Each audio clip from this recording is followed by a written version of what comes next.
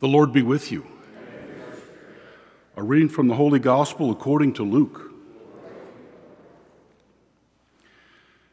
Jesus journeyed from one town and village to another, preaching and proclaiming the good news of the kingdom of God.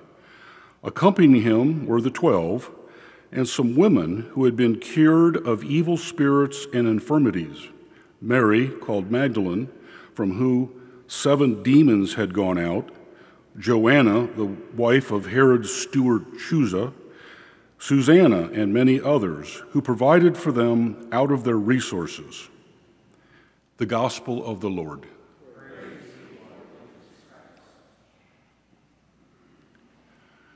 Good morning. It's an interesting collection of our 2 readings this morning. The first, Timothy, many times is thought of part of the pastoral letters, 1st and 2nd Timothy and Titus, letters to pastors about the church, really about harmony and what you should be teaching. And we see that, it says right off, beloved, teach and urge these things. He's talking to Timothy. But really what he's passing along is, how does the church get along?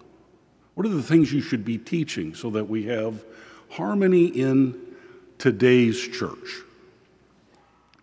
The second reading, the gospel, is really about the women.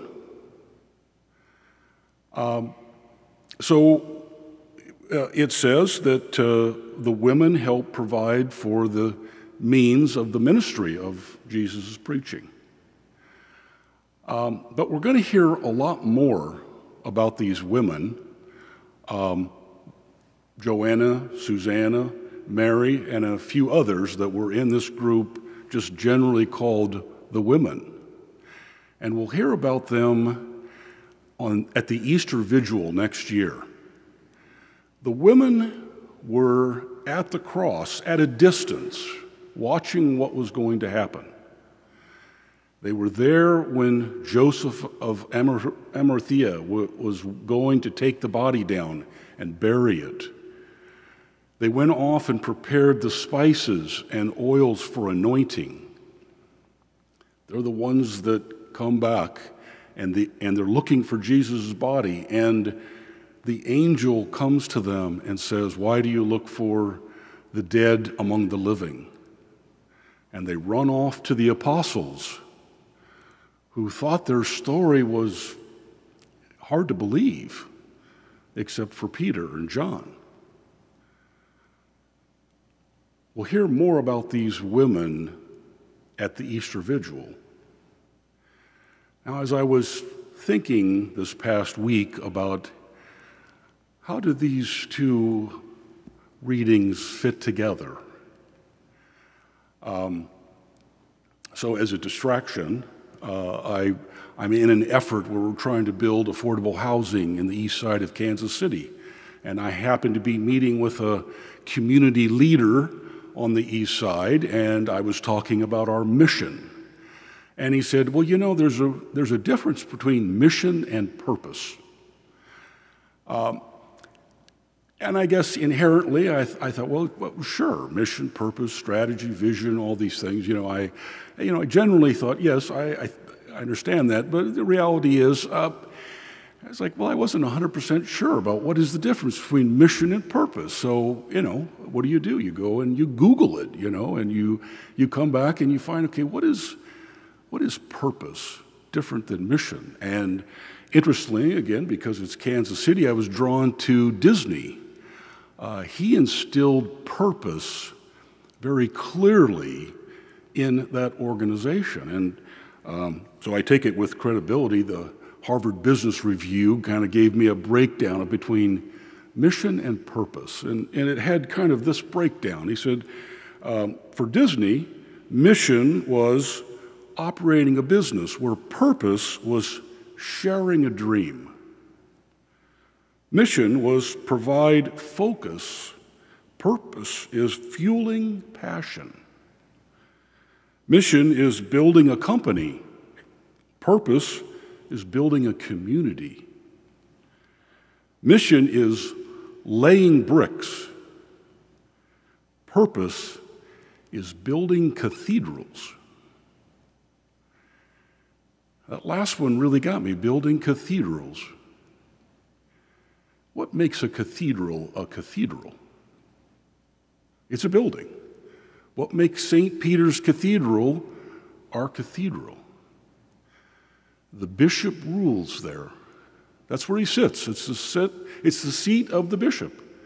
That makes it a cathedral. If he decided he wanted to move it, then it's where he is going to sit and where he rules. Purpose is deeper than mission. I started thinking about the apostles. They were focused on laying bricks. That's why when they saw death, Jesus' death, they said, it's over. The physicalness of it. They lost heart. They said, well, how can it go on? The women, they had a purpose, anointing. They went to look for Jesus because they still had a job to do, and their heart was open for that angel to say, he's still alive. And they believed. Why? Because Jesus ruled in their hearts. Slowly, the apostles came along as well. Building cathedrals is allowing Jesus to live in our life, to rule it in our hearts. Our saint, Robert Bellarmine, he had the maybe unfortunate task, because he really admired Galileo, but on behalf of the church, he had to admonish Galileo because Galileo was talking about this crazy idea of the sun rotating around the earth. He was saying, no, the sun rotates around the earth rotates around the sun. But this was a crazy idea in the time of the church. And it's another reminder of what we're supposed to do. We need to rediscover the beauty and awesomeness, the amazement of God's creation every day. That's the beauty of what we're learning here when we let God and Jesus rule in our life and in our heart. Let's stand and offer our petitions.